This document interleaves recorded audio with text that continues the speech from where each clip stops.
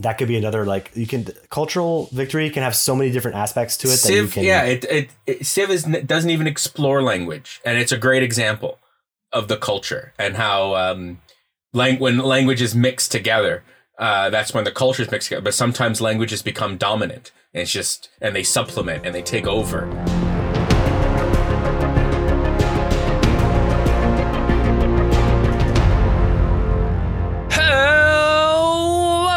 And welcome to another episode of the Civ Show podcast, where we suck so you don't have to.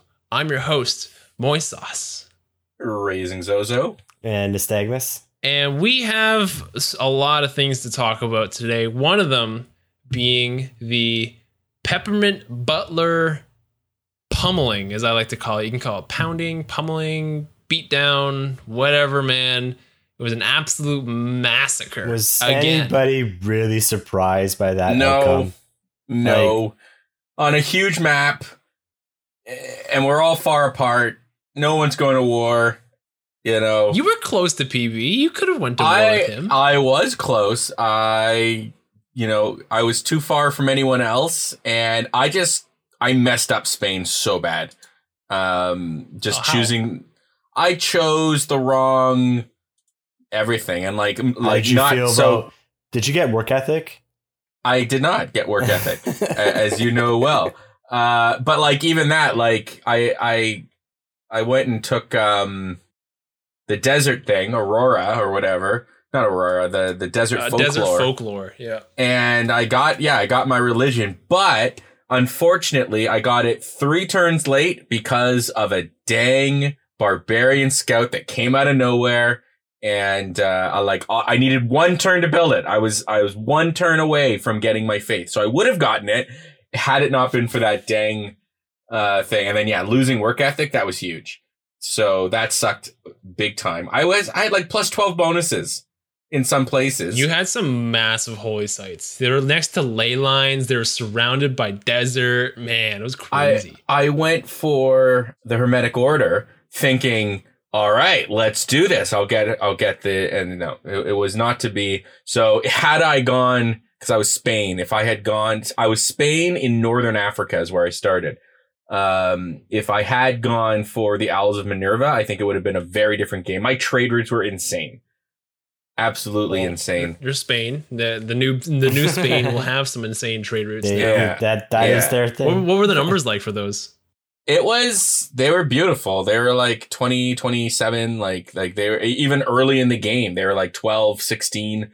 And I starting in Northern, Africa, I'm right beside Europe. I'm right beside Asia. There were like 5 city-states all around me. I think I would have done way better not worrying about religion. Like, sure, I might have gotten it, but it wouldn't have been a critical part of the strategy, and just gone lots and lots of trade. But no, I tried the religion, and then I messed it up big. And so I ended up having this like motley, like this total mix of abilities that did not flow well together. So I was not going after PB. There's no way I was going after PB. If I had got, though, maybe. If I had got the work ethic, because my cities would have been crazy production, right? Maybe. But anyways. Why didn't you guys attack him? Nystagmus, what were you doing over there in South America? I have no idea. My production, even though I got work ethic, my production was god awful for like half my cities. That makes it even worse. That makes it even worse. You didn't even need it. You didn't even need it, and you took it because you heard I took desert folklore. I had to use Stonehenge to steal the religions. It's the Nystagmus move. Right at the moment it's best when you're like 1 turn away from getting the religion before I do. That's when it's the best. I didn't really have a strategy. I don't really play. I was a Mapuche, so I've never played them before ever. So I was just kind of discombobulated, and then I wasn't even near anybody. So I was like, okay, well, even like one of their good abilities, which is like that ability, like, when the other side's a golden age. If I was beside PB, I'm like, yeah, PB's gonna be a golden age like every age, so that would really work in my favor, right? But I wasn't even beside him, so. And then I gave up when I saw him come forward with like coal-powered ships, and my people were still paddling with their ships right next to it. So I was like, yeah, I'm probably behind in the science race, I think. Probably. I think I didn't expand enough because my cities were struggling with production. I had a couple hurricanes like come by and mess me up a little bit. So, but yeah, generally speaking, was not a good game for me. You also didn't really have a close neighbor. Your closest neighbor is Greece in North America, right? You had to go all the way up to North America in order to kill them. And they had like the most impossible choke point to get past. Yeah, Central America, exactly. So you did not have a good game then. No. I never have a good game, but that was an especially bad game for me. Like playing on a huge map is always difficult, and then like I like where I started. Don't get me wrong. I love North Africa's great, but yeah, like huge map, PB's your opponent, and like he has no one opposing him, and he's just like tucked away in Southern Africa, and just like, and it's like he had like 7 cities, and like they were all like just the most amazingly built, perfectly compact, everything flowing amazingly. You know how like his what was his stats? Like first 100 turns, he got to like. He won on turn 103. 107. You know that, 100. right? He was on. Yeah, sorry. Turn 103. No, I didn't realize it was that early. Yeah. And he had 600 culture and like 500 science on turn 103. Yeah. Ridiculous. What the hell is that guy on? He's on another level. Well, man. we're going to show him next week, guys. It's going to be all 3 of us against him. Yeah. We're going to show him next week. Yeah. Yeah. Yeah, we're going to show him. He's gonna see how we can use our Civ math and win the day. That's what's going to happen. I think he's gonna kick our butts. To be completely. Maybe, but I played Maya last week, and I started in the Mediterranean, like where Phoenicia would be. It's like Middle East ish area, and I thought I had a really good game. Like I was killing it. I had so much science. Throughout the game, I was keeping up with PB, even beating him in science. I'm like, yeah, dude, I'm doing amazing. Like I have like 100 science on turn 50. This is great. This is an amazing game. Oh, I have like 200 science on turn 75. This is amazing. This is great. And then PB has like 500 science on turn 80. And I'm like, what in the world is this guy doing? And he was playing Georgia. And he murdered us all. Let's just really sink that in, okay? Debatably one of the worst civs in the game. Even after the change. People don't like her change, right? Debatably one of the worst civs in the game. And he showed us up with 600 culture, 500 science, like 500 faith per turn as well, and like 600 gold per turn on turn 100. What? It was pretty... It was pretty sad. And it's like, it's always the problem when playing the, players like PB or OnSpot is they're just so much better than you and you don't know what they're doing. I get frustrated sometimes when I'm like, oh boy, what math are you doing here to me? But these guys are like, yeah, like that was like quintuple, 7 times us. Like I think, I got my science up to, I think, 70. And I was happy. I was like, oh, man, I got my science. I'm a minute more. I got my science way up. It didn't matter. And his culture was just ridiculous. Like what, when we finished the game, did he say he had mobilization? Did he say he had democracy? Like he was that far, he was right? in democracy. Yeah. You like just got it. So like, I still think like, even if this next game, Are we talking about this next game? Yeah, why not? Yeah. So the next game, the idea is we're just gonna outright be us 3 versus you, and it's just that PB simple. Versus we're, PB. Just PB, to be clear. We're coming for you. Okay, Peppermint Butler, we're coming for you. Now I think we're gonna let him choose our civs, right? Something along those lines. Or what I'd like to do is actually that he can choose 3 civs for us each, and then we get to choose one of them from those. I like that idea. Okay. Yeah. But I still don't think it'll be enough. Now we'll see. Like I do theorize that with some of these players, if you attack them right away, they're in trouble. They need to have that to do their hijinks, they need to have that their perfect system goes uninterrupted. And so that's my theory. So maybe he did say that, but then at the same time, his warfare is also incredibly good, as we saw with Byzantium. But his early warfare, we don't know his early. We warfare, don't know. Right? Yeah, early warfare, idea. we don't know. Like if he knows, if he's got the Civmath gods are on his side, so he knows exactly what to build and where. But if that gets disrupted early on, and then maybe we'll learn a lesson, and maybe the lesson is, we got to attack these guys like right away. They have to be put in their place. Like even the game we had a couple weeks ago with Carl and Van Bradley. Yeah. Van Bradley, I attacked him quickly, and that threw him off. It threw off his game, and he wasn't able to fully recover from that. Right? Like eventually he did like come at me. Oh right, yeah, you murdered but him. I murdered him. Geez. I murdered him. Yeah. I murdered him. King Arthur, another King Arthur shenanigan. Jesus Christ. With King Arthur, man, yeah. good hero. Yeah, no kidding. Well, the other strategy that one of us could do is we could do the sacrifice play. One person gets in an IRL war, just like constant war with PB. Other two, yeah, sim. and the other two just sim, right? Like that way, like because if all of his production is going towards units, and you guys are in the other unit, people are free to like just put their production towards something useful, then that should theoretically allow one of you to like reach out for a culture victory or a science victory or something like that. Well, just make sure that Zoe is not the one going for the culture victory, because he doesn't understand. Whatever. I understand it. I'm getting it. Okay, I'm playing this Canada game. I'm getting it. Yeah, you need a culture victory as Canada. Yeah. I've got to have a culture victory. Build theater squares, then build hockey rinks, make national parks. Question mark, profit. Culture victory. Yeah. Culture victory.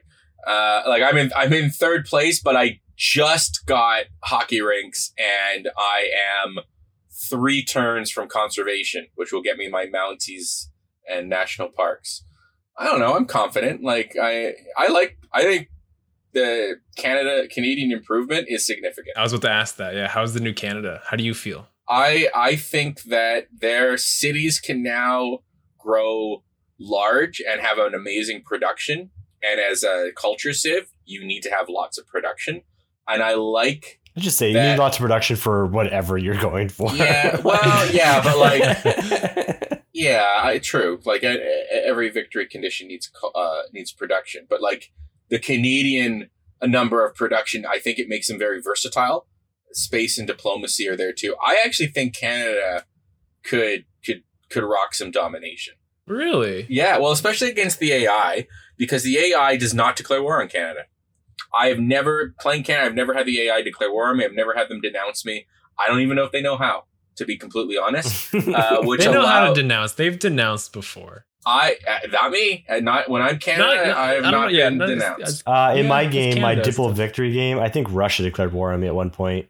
To be fair, though, I was trying to convert his holy city like off the bat. Like, well, like I moved all my missionaries there, and I tried to convert his holy city like immediately. Got pretty upset about it. That'll do it. That'll piss off Russia. The new Canadian abilities, man, they're good. Like, I would debate. I know we don't like talking about tiers and everything like that, but like, no, Zoe doesn't like tiers. I was fine with the tiers. Well, this is the Moy tier list. Maybe I'll release one day, because I think Bose and PB just released one. So like, damn, I gotta hop on board. I used to put them at like C tier Canada, maybe even D tier. Like, they're bad. Like, they were not good until like way too late. Right now, with them being able to build farms on Tundra, and it's like you get 4 food out of it right away, and you get 4 production out of a mine too. Like, wow, they are so good. And I would say that they're at least up to like an A tier, like at least A tier. And that was the issue before with them. It's like, yeah, great, you have the production, but your cities are so small, right? So you're not able to work these fields unless you have kind of like a half and half city where part of it's, nice and arable, the other part's not. And Sharkster, I do know Canada's abilities, okay? And cannot be surprised war. The computer has to denounce you in order to get that. And I just find as Canada, they never denounce me. I'm just saying, that's been my experience. Okay, I know their abilities. Because who picks a fight with Canada? You don't. It's Canada. I mean, like, why do you fight Canada for? when you play against Canada, like I don't like having them as an opponent. I find they're like zerglings, like they're just everywhere. They just grow very quickly. Like I find that they're expansionistic. They build lots of cities, and that's been my experience when they're the opponent, which is just really annoying. They also get mad at you for like every little thing, right? Like yeah. So Wilfrid Laurier just comes up, he's like frowning at you.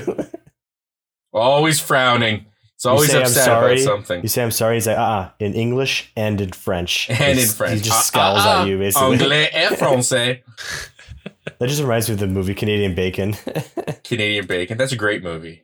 Moy, ever seen Canadian Bacon? I've never even heard of this movie. So, just a small tangent. I know we're supposed to be talking about Civ, but in Canadian Bacon, the United States tries to start a Cold War with Canada and starts saying that like Canada is like evil and stuff like that. So a bunch of people who live in Buffalo decide to try to like war with Canada and cross into the border. And one of them gets arrested. So the other guys try to mount a rescue mission. And so they're driving around in a truck that they spray painted like Die Canucks, Die Canada Sucks.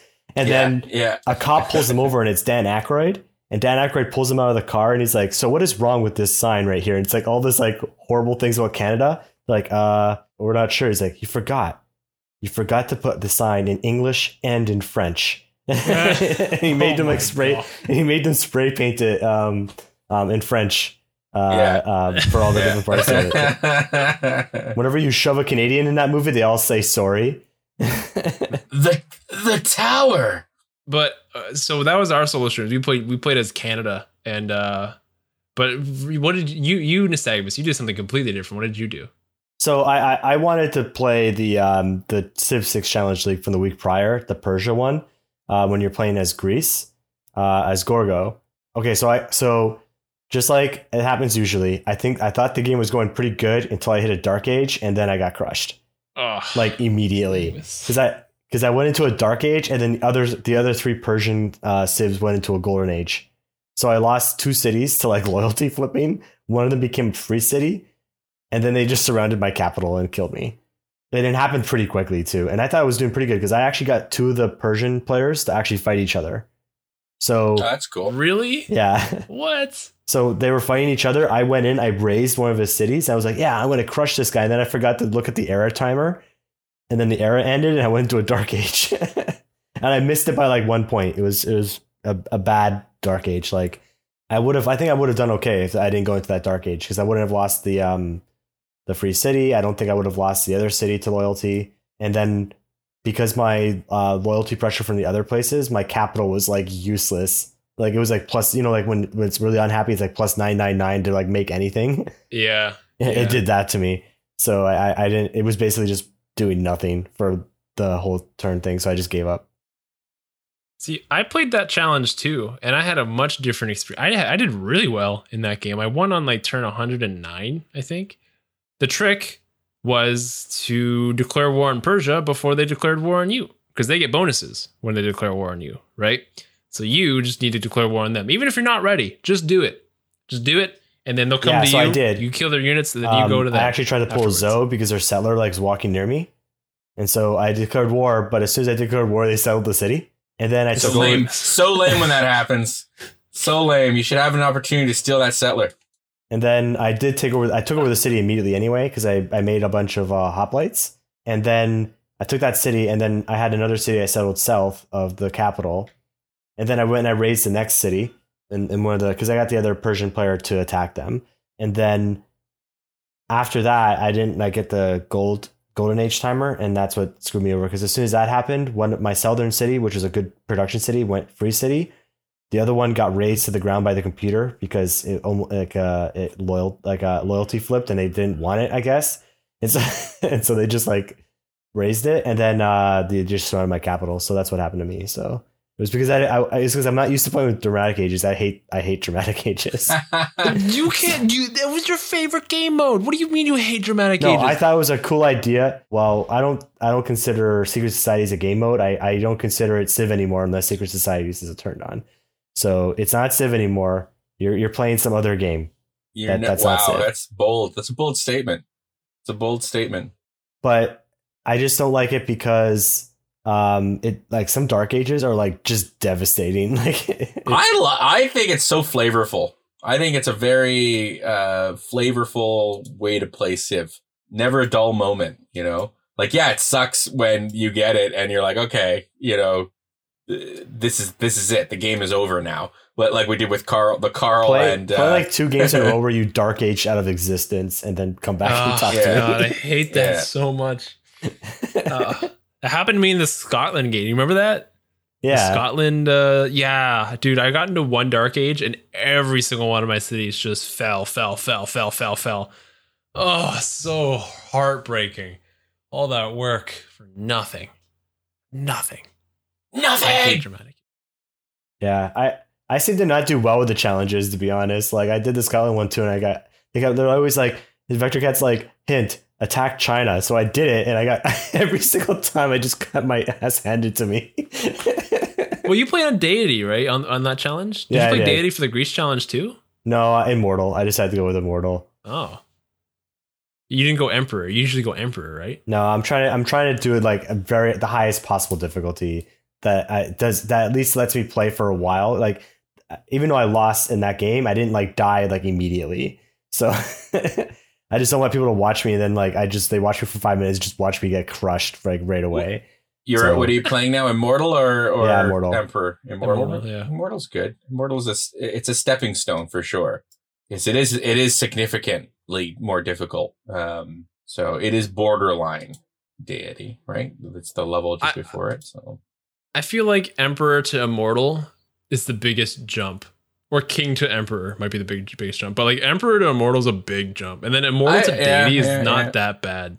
Yeah, I was playing on Immortal and I felt like I was playing a Deity game a little bit. Because Emperor, like there's some games where I just play by myself. I just stomp on the AI with an Emperor difficulty. Because they can't like, because even on the Immortal, when I declared war on Persia, all they did was they kept suiciding their units into my hoplite lines. Oh, they do that with Deity too. Don't worry, that doesn't change.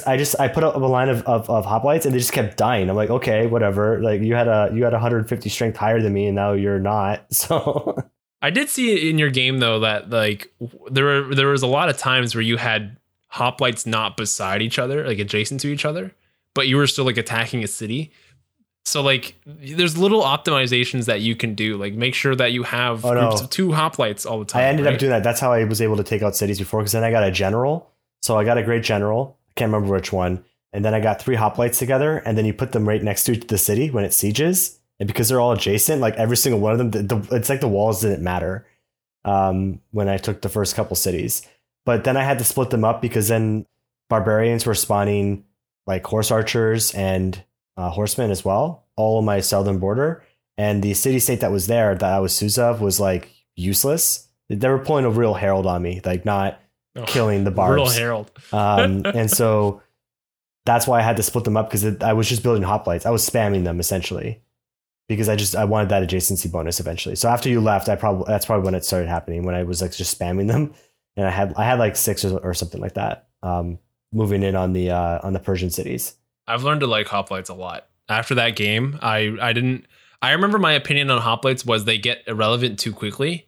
But after that game with Persia, I changed my opinion on them changed so fast. They're so good. Plus 10 to adjacent for being adjacent to each other, plus a general. I had Himiko too, so that probably really helped. But yeah, all of that made it so good. They were taking down Immortals like they were nothing, just like pieces of paper, just like kashow, what, bam, what, like a comic book, just kerpow. Yeah. It was like playing 300. Yeah, those hoplites are incredibly good now. And so after the change, so you didn't feel the military policy card plus 1 combat strength per military policy card? So I didn't get far enough for me to put enough of them in, because I only got to oligarchy. Yeah, but that's a plus 3 to, like, you can put 2 military cards, 1 wild card. So that's 3 plus the plus 4 that you already have from oligarchy. That's plus 7, right? So I didn't so I had nothing to compare it to, right? Oh. Like I don't really play Gorgo. So, like I said, like when I have my hoplites with each other, with a general, with that military policy card, with oligarchy, I was melting things. I think I took out all of that Persia, the enemy that was fighting. I took out all of their army. I took out 2 of their cities. I didn't lose a single unit. Did you recruit any heroes? I had Hercules. Hercules. Is that like the first one? Why Hercules? He was the only one I found at the time. And so I used him like right away just to build districts. So I put up so here's the thing. I kind of misunderstood what the point of the game was because it's called Thermopylae, right? So when I first started, I was under the impression that he was going to put them around me. And I thought granted, VectorCat can't program the computer what to do, but I thought they were going to be super aggressive. And so I was putting encampments in the mountain passes. Oh. And so I was trying to make it like Thermopylae, which is I wanted them to come at me so that I can melt their units. So I was like, I got Hercules. This is great. So I could just walk around and just complete all my encampments. And so, that's what I did. But I didn't find anyone else. I found Himiko at the end of the game, and then it didn't matter at that point because I was dying. Dead. So. Yeah. I was already dead at the time. My first hero was the twins, the Aztec twins, and I started stealing immortals. Oh man! Then I had immortals and hoplites all just attacking Persian city. Oh, it was sick. It was sick. So immortals in the back, hoplites in the front. Woo! I have no idea why, but the Persia, when I was playing, I don't know when you were there, I was playing, they weren't really building immortals. I think I found 2 of them. Really? Yeah, they were building what were they building? They were building like horsemen and stuff, which is stupid because I had like hoplites and stuff, right? So like, yeah. It's almost like Persia's like, they're building anti-cavalry units. You know what we need to do? Just keep throwing cavalry units after cavalry units until they eventually die. Like, they'll get to their killbot ratio. Yeah. And they'll turn off. They pulled the Zap Brannigan. Like I said, I was like rolling them until I got to the Dark Age. The Dark Age is what killed me. Just throw units at them until they get tired. Yeah. Works every time. We'll throw them until the rivers clog up with their dead, and then they just like whatever. Like, it was an interesting challenge. VectorCat always comes up with like crazy challenges too, but also I'm enjoying this one right now. The Canadian one. I almost wish I'd done I was not in a position to do it, but I almost wish I'd done it now. But yeah, this Canadian one's interesting, and I wanted to play Canada more anyways, just to try them out. Mm-hmm. And it's healthy to learn victory conditions, right? So yes. So I'm learning the culture. You know what? It's not even like I'm understanding it. I still just think it's so dumb. I just think culture victory is dumb. It's just not my cup of tea. Maybe if I was able to win it more readily, I'd like it more. You're just being stubborn about it. Once you learn it, it's not that bad. Honestly, it's really not. The only thing that's annoying about culture victory is the timer that it gives you, right? Like, it makes you feel like, yeah, I'm gonna win. And then it's like, no, that's a fake number. Not when PB's using it. When PB's using it, it's an accurate number. Yeah, it just means that it doesn't know what the pace you're going at because your pace is constantly changing. So it goes off of the pace you had last turn. And so if you generated 1,000 tourism last turn, it's thinking you have the potential to generate 1,000 tourism every turn. And I made this point before, and I'll say it again. If I don't care if Carl's listening or not, it's like, if you have a timer, right, the timer has to work. Like, you can't be like, oh, well, it's because of this. Like, well, then don't put the timer in. If under no situation the timer is actually accurate, then why do you have the timer? It is accurate. If it's steady, then they added rock bands in. So that was an addition to the game, I think, later on. And so that's what broke the timers, like rock bands and have it researching computers, like skyrockets your tourism, stuff like that. It's only afterwards it broke. Initially, it worked, I think. So you're saying that rock bands broke the game? Interesting. Rock bands, I hate rock bands. I think if there's one mechanic I really hate, I hate rock bands because you build all these tile improvements for tourism. You're building your theater squares. You're building these wonders even, and they take forever to generate tourism, forever, time, turn after turn after turn. And it's like, yeah, that's the point of the culture victory, is every victory, it takes a long time, right? And I understand that. Then they introduce these rock bands, and like, here's 15,000 tourism, which is one performance. And I'm like, well, that, like, why? Yeah. Like, that defeats the...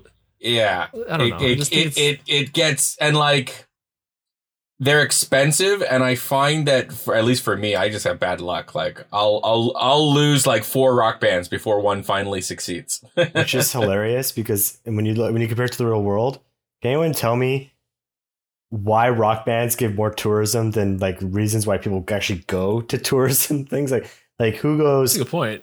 Who goes? Yeah, man, I'm gonna go to Europe because a rock band there's there, right? Well, okay. Here's the argument against that. Actually, for rock bands, you as the rock band need to go to foreign territories. So I, like, as Britain, I need to go to USA as the Beatles and play in the United States, which then they will come to Europe. So I guess they're trying to do the whole British invasion thing, I guess, right? Like, is that what they're trying to imply? I mean, that's kind of what I was trying to imply. It's, yeah, like, you know, it did generate like tourism and culture and like, what am I trying to think of? Influence. Yeah, they influenced. Yeah, exactly. So what I liked better about monopolies and stuff like that kind of brought it back in line is I still don't like that monopolies make tourism. I think that's weird, but overall, I think the tourism mechanics kind of wonky, to be honest. But the idea, when you think about cultural victory, right? So when you talk about the real world, right? Who would have won a cultural victory in the real world? Right, it would be the United States. United States, right. Yeah. Right, and it's because they homogenize culture. Right, it's not just like you listen to their music, but you buy their products. Right, right. You're wearing their blue jeans. Yeah. Right. So like you buy their products, you listen to their music, you watch their movies and stuff like that. And so NBA and stuff. Yeah. Yeah, and so I think a cooler and I don't know, Civ can they can think it's a dumb idea or not, but would be if you had like meters you had to fill in cultural columns to win the game. Interesting. Right? Instead of tourism. Okay. Because really, no one goes to the United States for tourism, really, right? Americans go to other places for tourism. So America homogenizes culture, and then they make up the biggest cohort of tourists in the entire planet.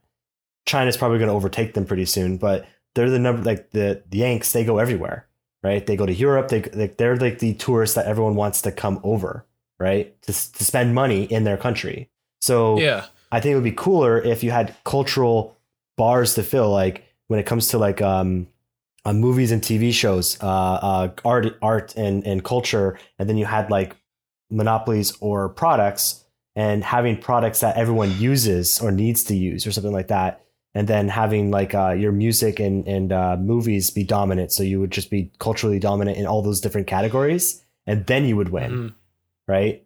So it's not just like your culture as a big hegemonic thing is dominant over another person's culture. Different aspects could be dominant over other people. So your music and movies can be dominant over everyone else, but someone else can make other products. And you can see that in real life too, right? So for example, in the 1990s, when it came to like electronic products, you can make the argument that Japanese culture was dominant because a lot of like the best electronics were made in Japan, and they started a lot of trends that people like followed suit and stuff like that. So they can have like these different categories that you have to dominate like maybe 2/3 of them or something like that before you win the game. I kind of like that idea. So what you're saying is, in order to make culture victory better, they need to make it more complicated than it already is. Interesting. No, it's not. It's not more complicated. The reason why it's currently complicated is that no one really like the math that goes into like tourism calculation is actually like it seems pretty complicated to me, because the numbers when you look at it are a little overwhelming, right? Everyone has a different tourism number they have to hit that they have to dominate basically. And it's not really like spelled out what the pathway is, right? Where you look at every other victory condition, it's like basically spelled out for you, right? Space victory, do this thing, then do this thing, then do this thing, then do this thing, and then you win, right? Okay. When it comes to religious one, convert all the cities and then you win. When it comes to domination, that's really straightforward. Right? All the other victory conditions are basically like, here's the instruction manual to win this part of the game. Whereas tourism, it feels like, okay, here's some numbers and here's question mark thesis. Here you go. Yeah, question mark, question mark, question mark, and then you win profit. Yeah, like if you're saying get rid of tourism and replace it with something else, I'd be down for that. I also agree that tourism, right? Yeah, I think influence makes much more sense. Like when you look at previous civs, the culture victory. It was about influence, and like that line specifically, people are wearing your blue jeans and listening to your music. If you think about it, you can take a country over a couple of different ways. And one of them, sure, you could conquer them, but another one is you make them just like you, right? So that, yeah, like, Eleanor. Well, I mean, you make them just like you in that your culture is your way of doing things is the way that they're doing things, England, their claim to their empire, right? You now have all these parliaments across the planet. That's what they did. They went and they brought their culture, and that was their main claim to fame, right? Running things their way. It wasn't just a conquest. Like there are those governments still, there are parliaments still out there. The English aren't there anymore. They're still using the same basic systems though, right? Canada, United States, probably a good example too. We have a lot in common because we're flooded with American culture. But what I would like also is another aspect that can be for influence could be one of the biggest like cultural influences that England and the United States did as back-to-back hegemons. So England was global hegemonic power for a long time, and the United States kind of supplanted them in the 20th century, is the main language to be used in business, in aviation, in most places high up in world diplomacy is in English. Yeah. Like people don't know this, but like all pilots everywhere have to know English. That's just the way it is. It's like the universal language that they use for aviation communication. That could be another, like, cultural victory can have so many different aspects to it. Civ, that you can, Civ doesn't even explore language, and it's a great example of the culture and how when languages mix together, that's when the cultures mix together. But sometimes languages become dominant, and and they supplement and they take over the existing language just because it's more readily spoken, But then there are peoples like the Welsh is a great example who, and Quebec, another great example, who like they cling to their language and it's like what unites their culture, right? In Wales, people speak Welsh and English. Not everybody, right? But in Quebec, fewer people speak English, right? That culture keeps them united. That language, keeps their culture united. And Civ doesn't really touch language at all, at all. So that I'm curious, maybe if humankind did anything with language, but like language is so important. It's probably the most important development in human history because it allowed for societal learning. So, for example, if you're a hunter-gatherer society, you only learn what you learn from birth to when you die, right? What actually made us allowed to jump leaps and bounds is that we all learn what everyone else learned before us. Right? We write it down. Cumulative in knowledge, textbooks and stuff like that. So we have societal learning these days, which is every step we make, the next generation will then get everything and then they add on something. So it continues to build up, right? And so language is actually really important for that ability because you have to be able to record what you've learned from before instead of learning it directly. And meaning is important. And the more complex language gets, the more, people are able to interact and discover things, right? But you need like that language is our way of communicating. And like English is a great example of like this, what a complex language. And, I think what is it they said you could go back to like, I think 1400 AD would be about as far as you can go back where you could still understand English because it's just evolved so much and it assimilates other languages. That's every language actually. Like by the year 3000 or so, our language would be would be indecipherable to the people living at that time. The words actually fall out of favor and they get switched up. English is that sometimes actually accelerated in English because English is the rules. So English started as a spoken language only, and then it became a written language afterwards. Because it's a spoken language, it actually incorporates a lot of slang that really don't have to follow the rules of the language written out, right? So you can just say a word, like a sound, basically, and it doesn't have to have a connotation to it. So a lot of languages, like romantic languages, have male and female sounding, right? Like that. English doesn't have that restriction. And so you can come up with slang words which also means that you can have people who speak English from different parts of the world, and they may not understand like what they're actually talking about, right?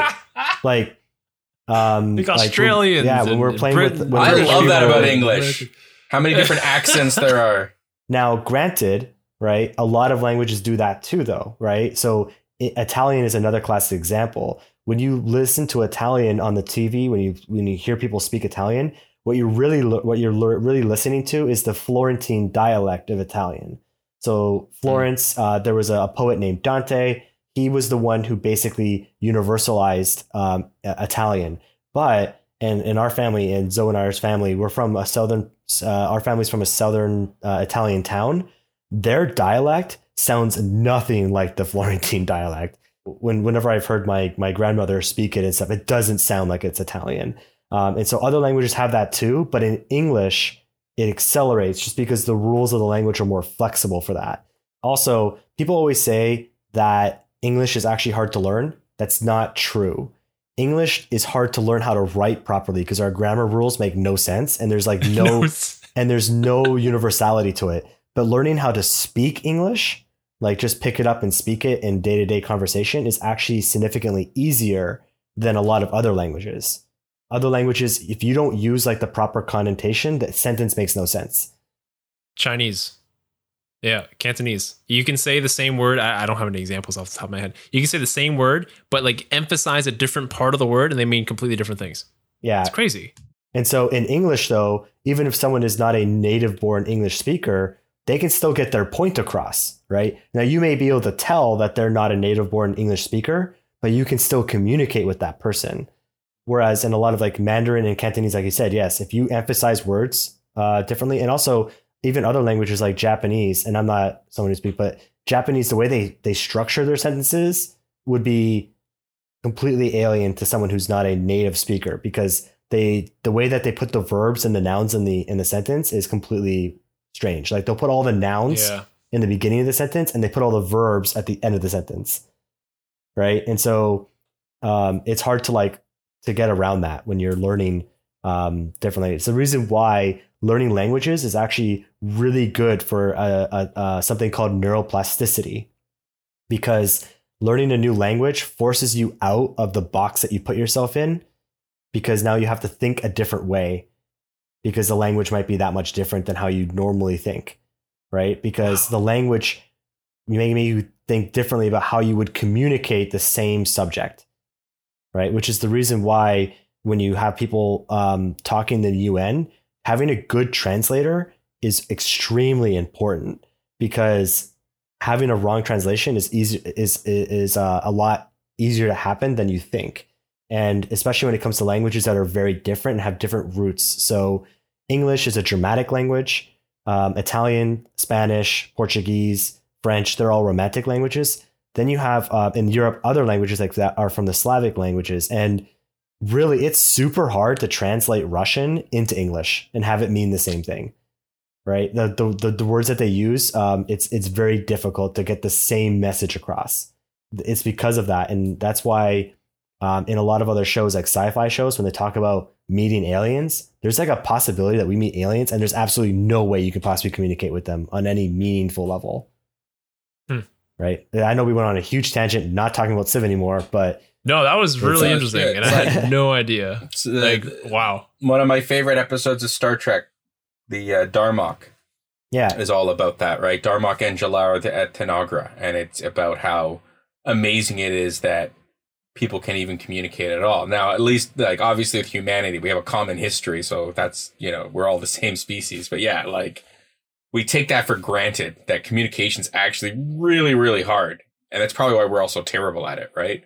But it's like our entire world is based on communication. And it's the reason why you still need humans to do it, because if language was as easy as an algorithm, there wouldn't be a joke about when you Google translate something from English to German to French to Italian and back again, that it completely doesn't make sense anymore when you get back to the English translation, right? And so it is like very interesting. And that's why, like I said, neuroplasticity is like what people do to stave off memory loss as they get older. Because it's true, you don't make more brain cells as you get older. However, the amount of connections you make between brain cells can always change.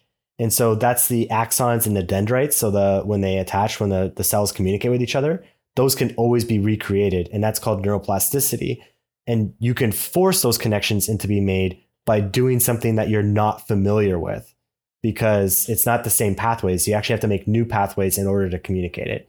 It's also the reason why it's harder to learn new languages as you get older, because little kids have a lot more flexible neuroplasticity than adults do.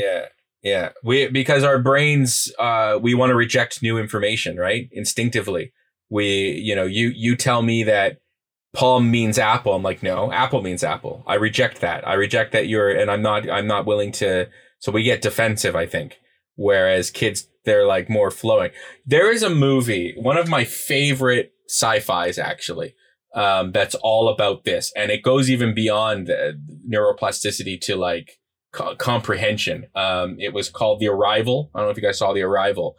But one of the fundamental components of it is learning this alien language, like this legit alien language.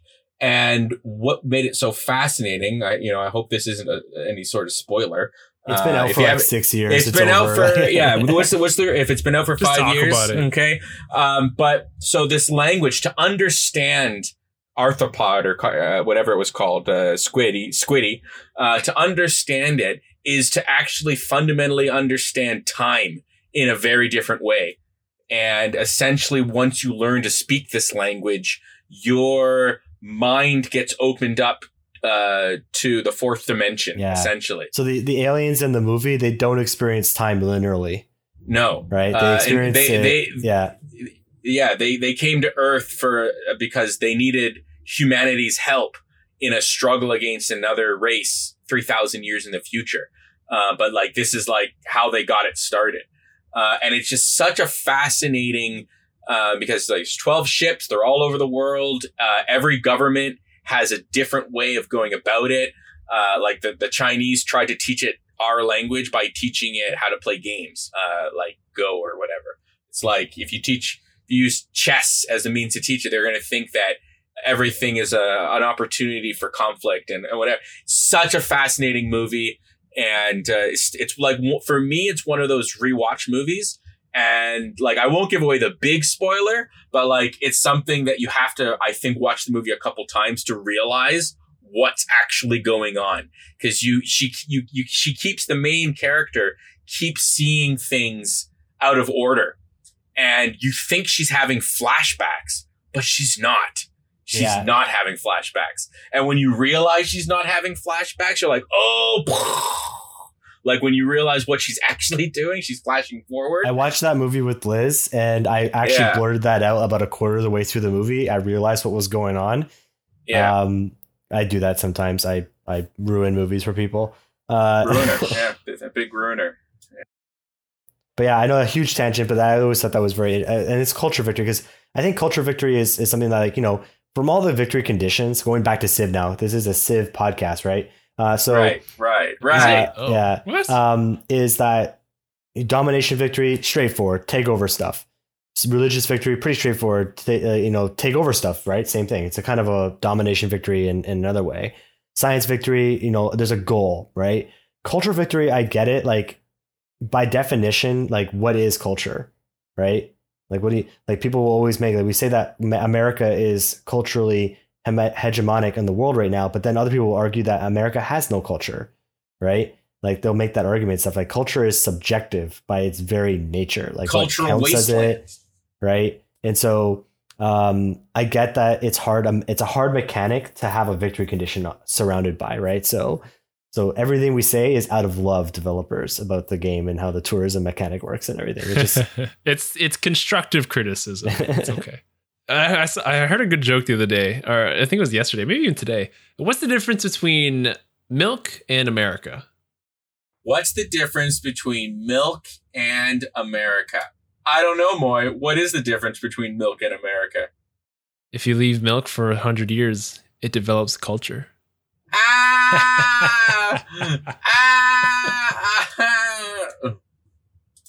That was a joke that I heard it from Undersiv, and he's from Wales. So yeah, I'm like, wait a minute, that doesn't make sense. But it at least ties into what you were saying, Nystagmus. So does he speak Welsh?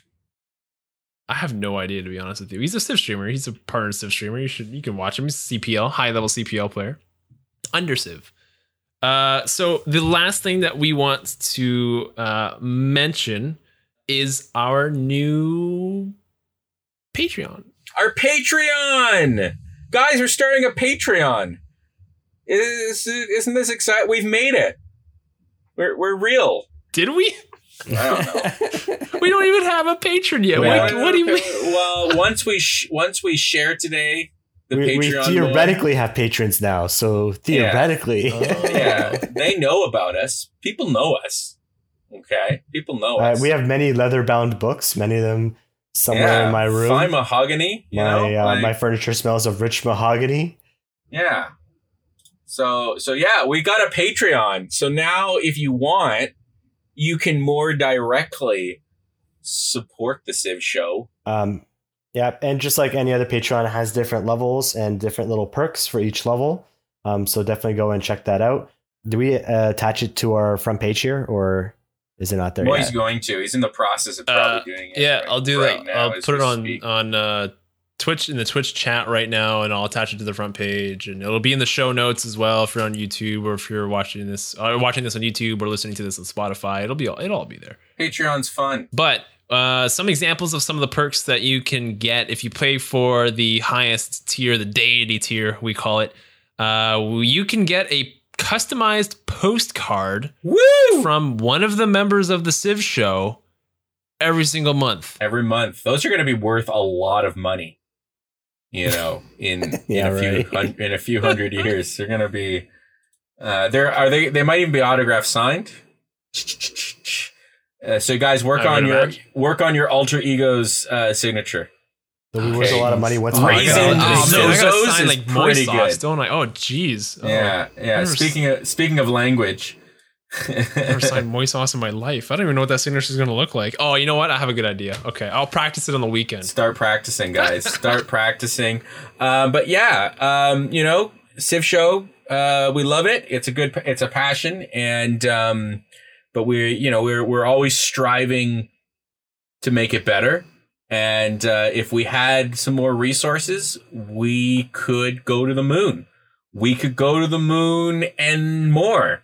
Not because these things are easy, but because they are very hard. And yeah, I have a dream, and that dream is there on Patreon. There, I think I got most of the American culture references for the last. And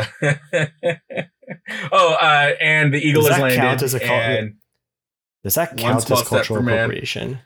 I don't think it does because it's American. Now that might be.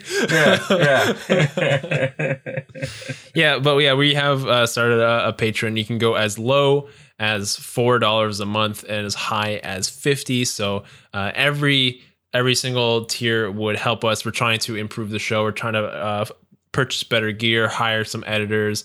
Heck, if we even get to, I put as a joke, as a goal, if we make $20,000 a month, we may or may not quit our jobs. So Nystagmus, a doctor, he would quit. He'd walk away from 20 years of education and crushing student loan debt, all of that. you know, because he'd be making less money here on the Civ Show. But yeah, we could. It makes so much sense. Why would you settle for something with more money when you can go for something with less money? Why, yeah, come on, guys. Like, gotta use common sense sometimes, you know? So yeah, join our Patreon, or don't. We'll keep making the show. But exactly. Yeah, resources mean that we can do more things, and doing more things will keep you engaged and entertained, and it'll evolve as we go too. The point here is engagement. We want to engage our community, but how do we engage them? What order do we go? You know, we need a tier system, like a settler to deity tier, you know? Yeah, something like that. 8 different tiers. 8 different tiers. Does each tier give you a different color on the Discord? We could do that. We could have that each tier slightly different color. We could definitely do that. It doesn't currently, but I could make it like that, no problem. Well, yeah. So the coveted, what would the deity be like? Purple? The coveted purple heart? Well, we can determine that at a later date. But yeah, that's something that we can do for sure. Anyways, I'm glad we finally got it together, and now you can support in other ways other than just tuning in. So yeah, check it out, guys. Yeah. So anyways, that's it for today, right? I think we're good. So thank you very much, everybody, for joining us today. And Moy's going to tell you about one of our secret weapons to getting your attention. It involves, I think, pliers, a car battery, and a bird. I'm not sure how it works. Go ahead, Moy. What? Okay, wait. How do I connect this? Car battery, bird. You know, there's a positive and negative to everything, you know?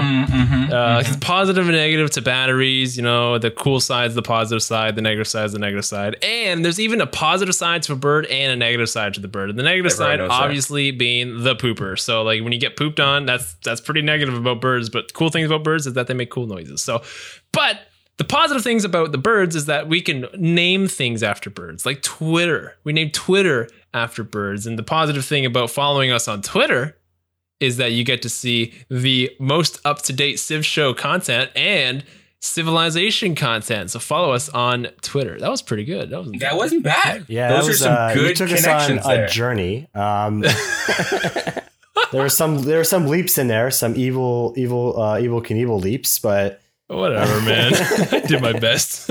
Speaking of evil, Nystagmus, your secret lab that you keep below your house with all those test tubes and experiments, right? You have a couple experiments on the go. Why don't you tell us about one of the more brutal experiments that you're working on right now to evolve science? Go for it. Yes, one of the most brutal experiments is the next video I'm supposed to make for YouTube, which is now 6 months late. Yes, 6 months late. This poor tortured beast. Don't worry. Different Perspectives is late too, so you're not alone. So there's that going on right there. It's the script for the video is actually culturing as we speak on my desk because it has been moved in such a long time. Unlike America, just kidding. So there's that going on. It's disintegrating before my eyes. It may not last very much longer, so I better get that script onto a video pretty soon. But the other videos you can watch are on our YouTube channel. Definitely can check that out. If you ever miss a podcast or a VOD or our games on Sunday, definitely go check that out on YouTube. They all go up there. And then I make my videos, which is the Better Know a Leader series. You can check that out too. Raising, Zozo has his Raisin reviews. You can check those out. And then Moy makes reaction videos that are really good whenever the new patch comes out or the new Frontier Pass comes out, new parts of it come out. Just go check that out. And give us a like, a subscribe, and ring the bell. Ring that bell. I still think one day I'm just not going to say it and see what you do.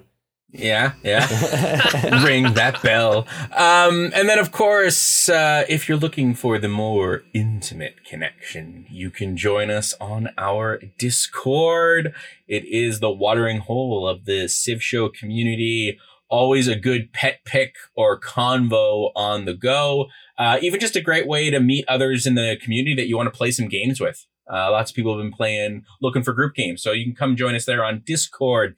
And of course, as always, we now offer you 5 days of Civ Show fun beginning at 7 o'clock Eastern Standard Time every Sunday here at Twitch TV. We'll have the Civ Show. We got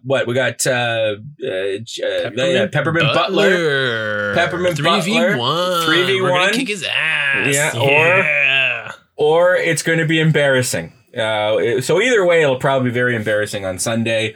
And then, of course, you can join Nystagmus for afternoon tea when he's available. I know he's got some things coming up to protect the life of British Columbian citizens. Monday afternoon, 2 p.m. Eastern Standard Time. And then Zozo is back. I have been out of office for like 3 weeks for various reasons. But I am back Tuesday mornings for your good morning amenities. Yes. They're usually 9 or 10 a.m. I'm trying to keep it concise. It's early morning. It's hard to wake up. And then we've got Moy at Night on Wednesdays, 7 p.m. Eastern Standard Time. And of course, we finish every week with the Civ Show podcast here at 10:30 Eastern Standard Time. So you'll be here next week as well. I don't think there's anything else, boys, is there? It was good. By the way, man. Great to be back with the two of you. We've had such a long hiatus where it hasn't, for all sorts of reasons, people haven't been able to make it. I think this is the first podcast the three of us have done in a bit, right? Because I think last week we were missing Nystagmus. No, last week we had everybody. Oh, did we have everybody? You said the same thing last week. Okay, yeah. I It was did. all over the place. I lost power one time, then I lost my internet another time. All these memories, they're all folding into one another. So, whatever. Okay. Thanks for coming by, everybody. See you on Sunday. Peppermint Butler. Sunday. Be there. Sunday, and be square, as Zoe would say. Goodbye.